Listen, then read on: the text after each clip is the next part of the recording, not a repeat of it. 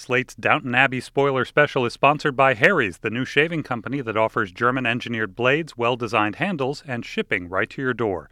Visit harrys.com and get $5 off your first order when you use the promo code Downton. Slate Plus members get early access to our Downton Abbey spoiler specials this season immediately following the broadcast on PBS. If you're not a Slate Plus member and you want early access, sign up for Slate Plus at slate.com/spoilerplus.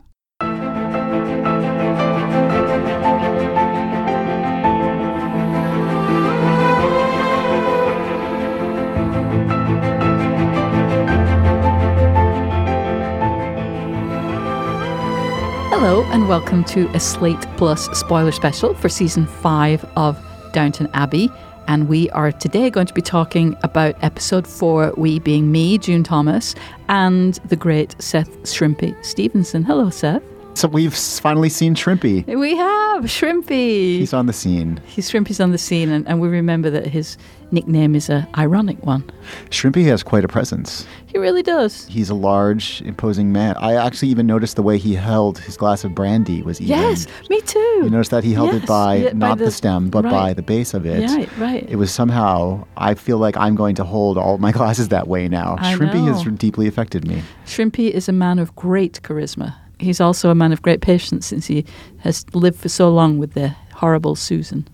But he's no longer in Bombay. We now call it Mumbai. He's Right. no longer there. And I felt that the Dowager Countess, again, the Dowager Countess is one of the characters on Downton who does surprise us at times with her ability to see the good in all and to take, she supported Branson when you might have thought she'd be the last person to support Branson. She sort of took up with Branson and Edith, and yes, exactly. And now Shrimpy, even though Shrimpy is not her blood relation, she still has a soft spot for Shrimpy, as do I, now that I've met him. Who could not have a soft spot for Shrimpy? Shrimpy Flintshire. I would now like to be given the opposite nickname, Lofty. Lofty. Yes. He's a lofty fellow. He's a lofty fellow. Something about his bearing, June. We should all aspire to be. I agree. Can I, before we're off and running.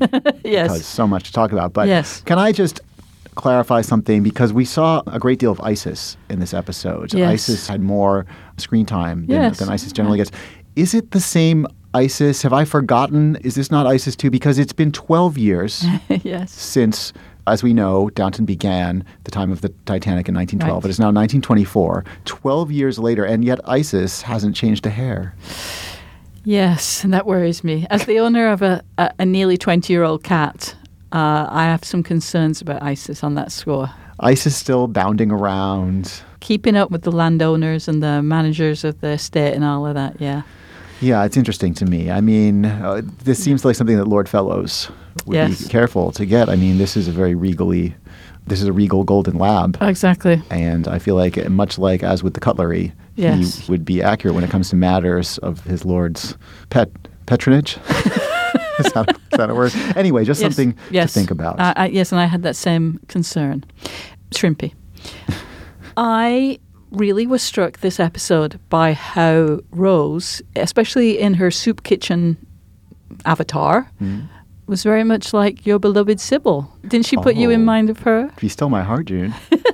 In the sense of being with the people and really just mucking in and just doing whatever is needed to help people in need. You make a very fair point. Do I need to take down my Lady Sybil poster from above my bed and put up my Lady Rose poster? I mean... You're right. She had no fear. She was there in that gloomy basement with those downtrodden, holy-shoed Russian refugees. Yes. And yes, you're right. I've grown to like Lady Rose after being such a flitty thing when we first met her. She was an annoyance in her first manifestation. But now she seems to be on the right side of history. Yes. She made the argument for that wireless. Yes.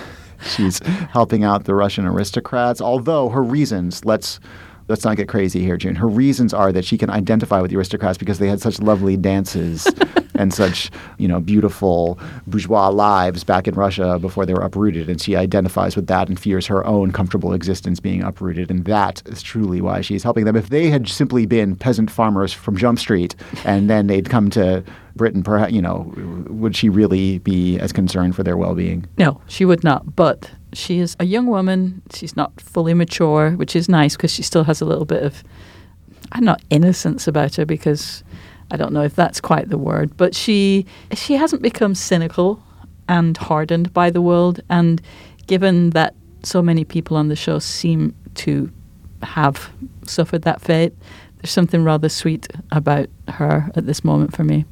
Yes, I like her, and I like the way she has a nice way with people. Right. Speaking of which, yes. Someone who does not have a nice way with people. Thomas? Well, I was going to say Miss Bunting, but let's talk about Thomas first. So we're now an entire episode past where we were last time when we speculated as to what choose your own path was. Right. And now we've had a whole other episode with several curious scenes of Thomas and perhaps some sort of syringe, some sort of hypodermic, his works or something, and a strange newspaper ad. And we still aren't totally clear what's going on. He's stealing spoons. Is he? Well, he stole spoons from the kitchen at one point. Is he freebasing? What's happening? What is Thomas doing? Yeah. I was taken back to the season 1 thread of Mr. Bates doing his... Oh, the quackery. The quackery. What is he, stretching his injured leg or whatever it was? Some sort of metal contraption to straighten out his leg. It seemed actually like a torture implement. And I still suspect that Thomas is somehow torturing himself because... based on the things that you've described, it does sound like he's shooting up or something. Yeah, he's riding the horse or whatever it is. Yeah. But that probably wouldn't be advertised in the back of a respectable magazine with the headline "Choose Your Own Path." So I don't know, that it is. I mean, therapy. The original Coca-Cola had cocaine in it. It's true. At that time, I don't know. Who knows? Sigmund Freud was a cocaine user. Who knows at that time? I'm not sure. I'd have to look up my drug history to know whether they'd yet figured out about heroin or not. But I still suspect that he's trying to cure his homosexuality because it does still seem like the thing that set him off on that path was Jimmy's words and Jimmy's sort of kindness. And yes, the path he is trying to choose of his own choosing. And yes, and there was some discussion when he was trying to justify that about himself and how there was something inside him that wasn't right. So I think it may yet settle on that. Well, Miss Bunting, though. Miss Bunting, as justified as she may be in her words, yes, one must learn.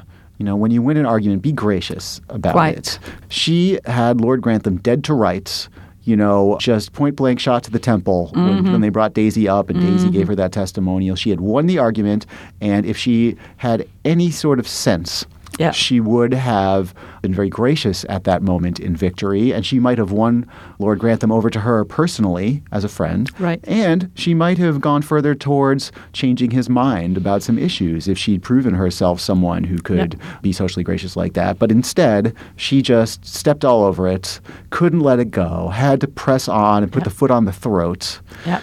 She basically yelled, "Face!" Yes, she did do that. And she... Boom goes the dynamite. That's right. She has no ability whatsoever to read a room. Or she does, and she just truly does want to goad them.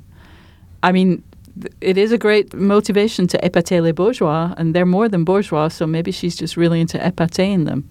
You know what I'm saying? Yeah, well, she can go épater, in the village, as far as I'm concerned. Right.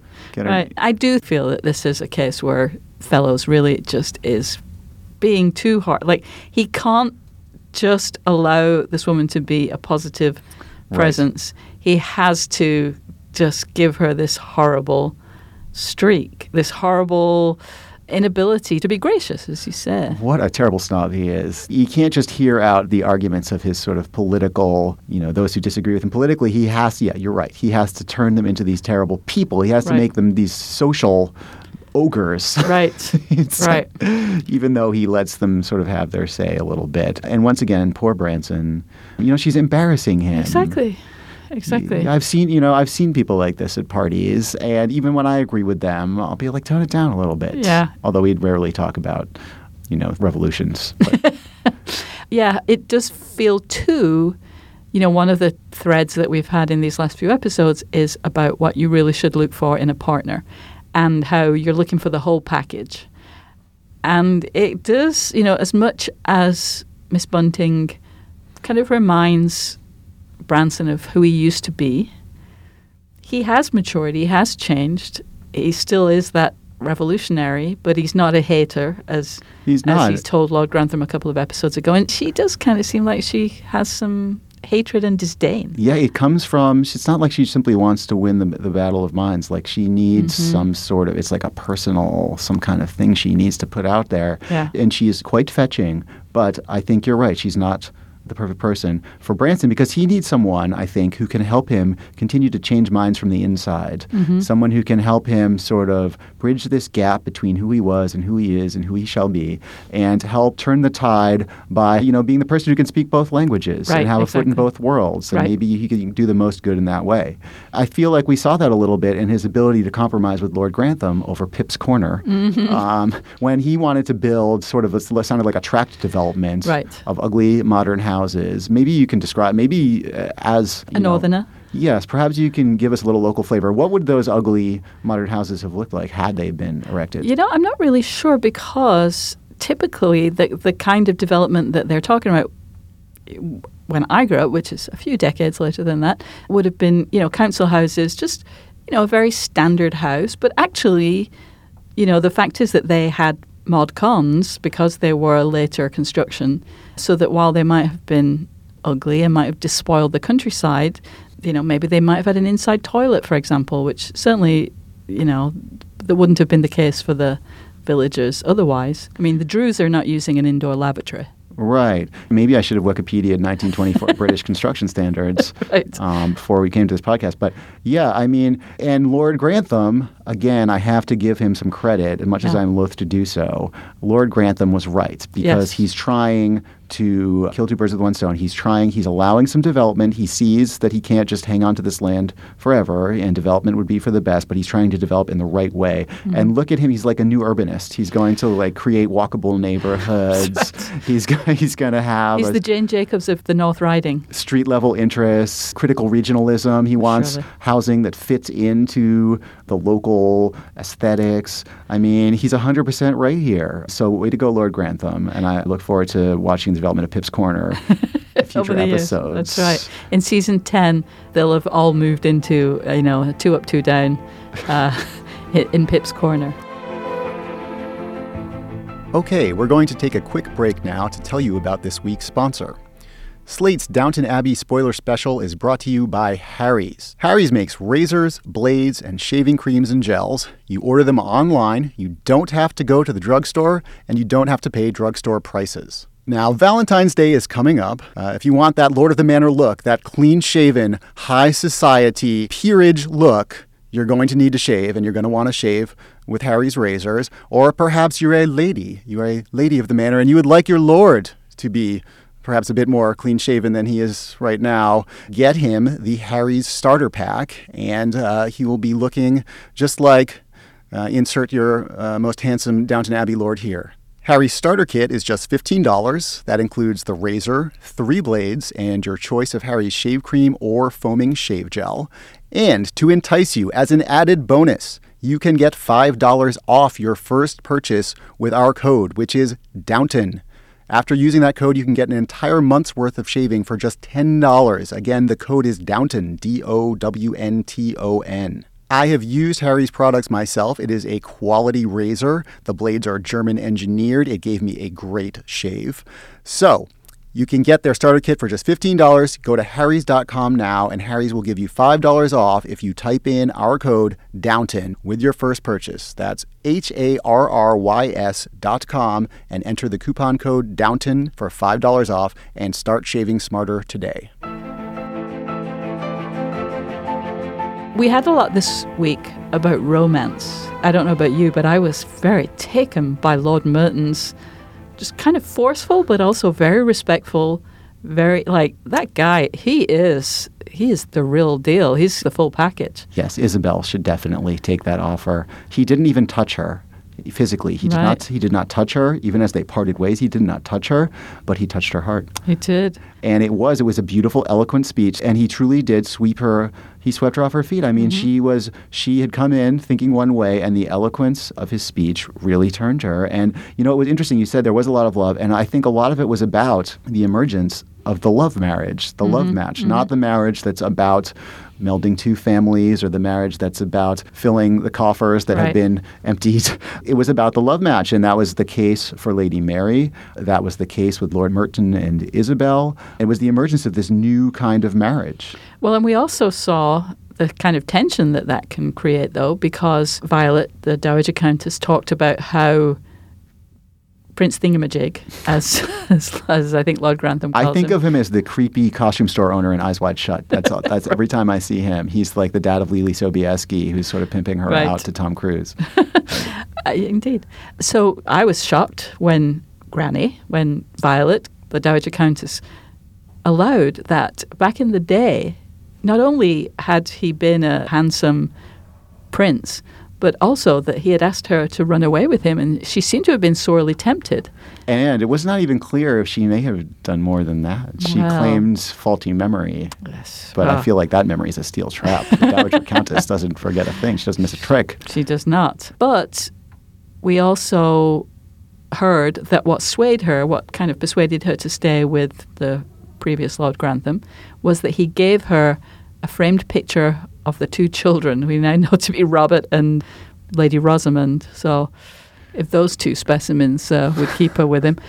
But so the appeal to family, that he kind of revealed his true heart that he'd been hiding under all his British sort of... Yes, but to family, an obligation and duty more than romance. Right. Or love even. Right. I mean, well, familial love. Right. Love of children. But there was an interesting line she had about how he hid his qualities under a blanket of convention. Right.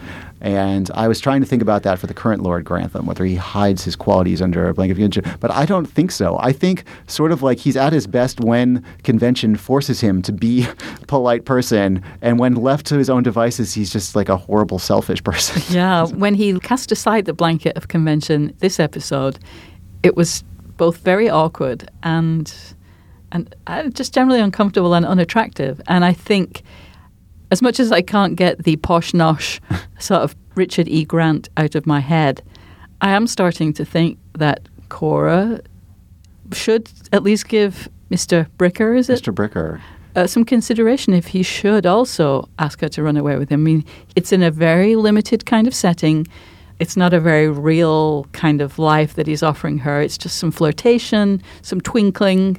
But he respects her mind. He respects her mind. And when have we mind. seen Lord Grantham and Lady Cora interact in a way that was anything other than sort of, comfortable old shoe, you. And we never see them having really interesting conversations or like a sparkling debate or anything like that. It's always her tolerating him, almost in a condescending way sometimes, like he's a little kid. Right. She's got an entirely different interaction. All of her interactions with Mr. Bricker are of a much different nature. It's really nice to see Cora have that sort of thrill. It brings out something very pleasant and attractive in her, I think. Until Lord Grantham gives her, a triptych photo frame, and there's then Sybil's in it too. Which will remind her that they almost split up when she was so upset with him because she, at the time, felt that he had killed Sybil by his refusal to allow her to receive medical treatment, or a specific kind of medical treatment. God, and what so a moron. What a moron Lord Grantham is. Yeah, so I mean, I'm not suggesting that their family is in peril, but I think maybe in a different era we are seeing that maybe, if a few more years had passed, and then perhaps she might have left him, and maybe that would have been a good thing, in fact. Now, what do we think? We talked earlier about Lady Mary and Mr. Blake and the lithe and supple Lord Gillingham. Mm-hmm. What do we think now? It's sort of an interesting thing where Lord Gillingham is accusing Mary of leading him down the primrose path, but oh, you decided to sleep with me, but only because we knew we were going to get married. Well, why? I'm very confused by the whole thing, June. Why was it so important for him to sleep with her before marriage if he felt this is a done deal, we're getting married? I mean, I understood she saw it as a testing ground. Right. But I guess he didn't see it that way. So did he just want to jump the gun? He just couldn't wait that long? He just wanted to have this sort of scandalous outing because it was going to be fun? Seth, no. I think that, I must say, I do find him somewhat confusing, and maybe it is that I too have been incepted by the other chap, Julian Ovenden, that now I'm thinking, God, he's a bit thick, isn't he? But I think that what happened was that he was in love with Mary. He wanted to marry her. He knew that she just wasn't quite sure, and she needed a bit of rumpy to just kind of to see if they were suited in that way. And he just assumed that when they were, and when he did, keep her up all night, That was that he'd sealed the deal. Yeah. And what do we think? it's still unclear to me what changed for her because it did not appear to be the rumpy. She seemed quite satisfied. She with did the seem rumpy. satisfied. So if it wasn't that, and if going into it, she had sort of suggested that was the final thing she needed to tick off to figure out that this was a proper match. What was it? It was just she just got bored or something. I'm coming around to your side on Lady Mary, June. I have to say, Lady Mary flits about. The winds take her where they will. And in her wake, she's just a careless person. In her wake, she leaves broken hearts, damaged people, and she gives very little thought to them. I think you're quite right in that. And the only thing I can think is that she had kind of cast aside Mr. Blake. She had broken his heart. And then I think maybe seeing him and hearing his view of Tony, even just the stimulation, back with Matthew, she always enjoyed as much the sort of the verbal sparring and that the repartee. The repartee. But I'm now so suspicious of Lady Mary that I almost think it was seeing that his heart had not been broken was like, I didn't finish the job. I did not successfully wound this man mortally. Mm-hmm. I need to go back and finish him. I need to go back and prove that I can break his heart horribly. I almost feel like that's where we're headed now. Wow. She's become a dark figure in my imagination. Yes. Yeah. Well, we'll see, I guess. I am worried, very worried now about Lady Edith. Not only is she cut off from Marigold and sort of very bad news, which we know can only be bad news from Germany in 1924. Some brown shirts, brown-shirted men. There's really never any good news going to come out of that. Come on, give the woman a break. It kind of hurts me that they mess quite so much with Lady Edith. This is a woman who's been left at the altar, who has, just suffered endless indignities over and over and over again. Just give her some slack. It's too much now. I loved when after Lord Grantham stormed away from the dinner table after the provocations of Miss Bunting, and the way the Dowager Countess covers it up and moves the conversations along by turning to Edith and say, Edith, tell me about your very interesting columns. Exactly. So I'd not forgotten, because she did talk about her income, which times have changed, haven't they? But, her income from her freelance writing. She's getting paid enough from her freelance columns to support a child? Oh, my God. How is that? That just makes sense. I think Lord Fellows has a very skewed view of how... we must remember that it used to be a noble and much better paid profession. I suppose, but the economics of content creation have never been that fabulous, have they? I don't know. Not when you're writing, quote-unquote, very interesting columns. About the same thing over and over and over. Oh, wait, no, that's okay. Let's not suggest that that's not a good thing.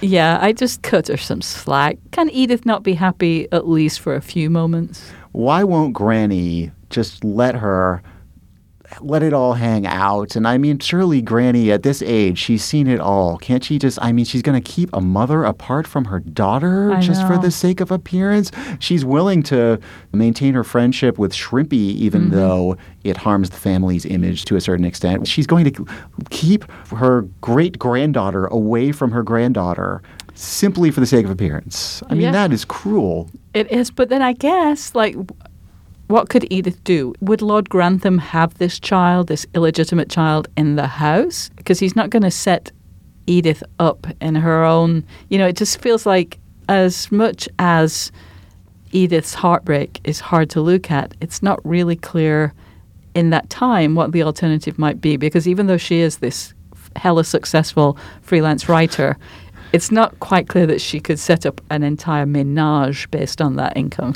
Here's my thought. Because it would be a true shock to Lord Grantham and Lady Cora. You would take great pleasure in that. I would enjoy.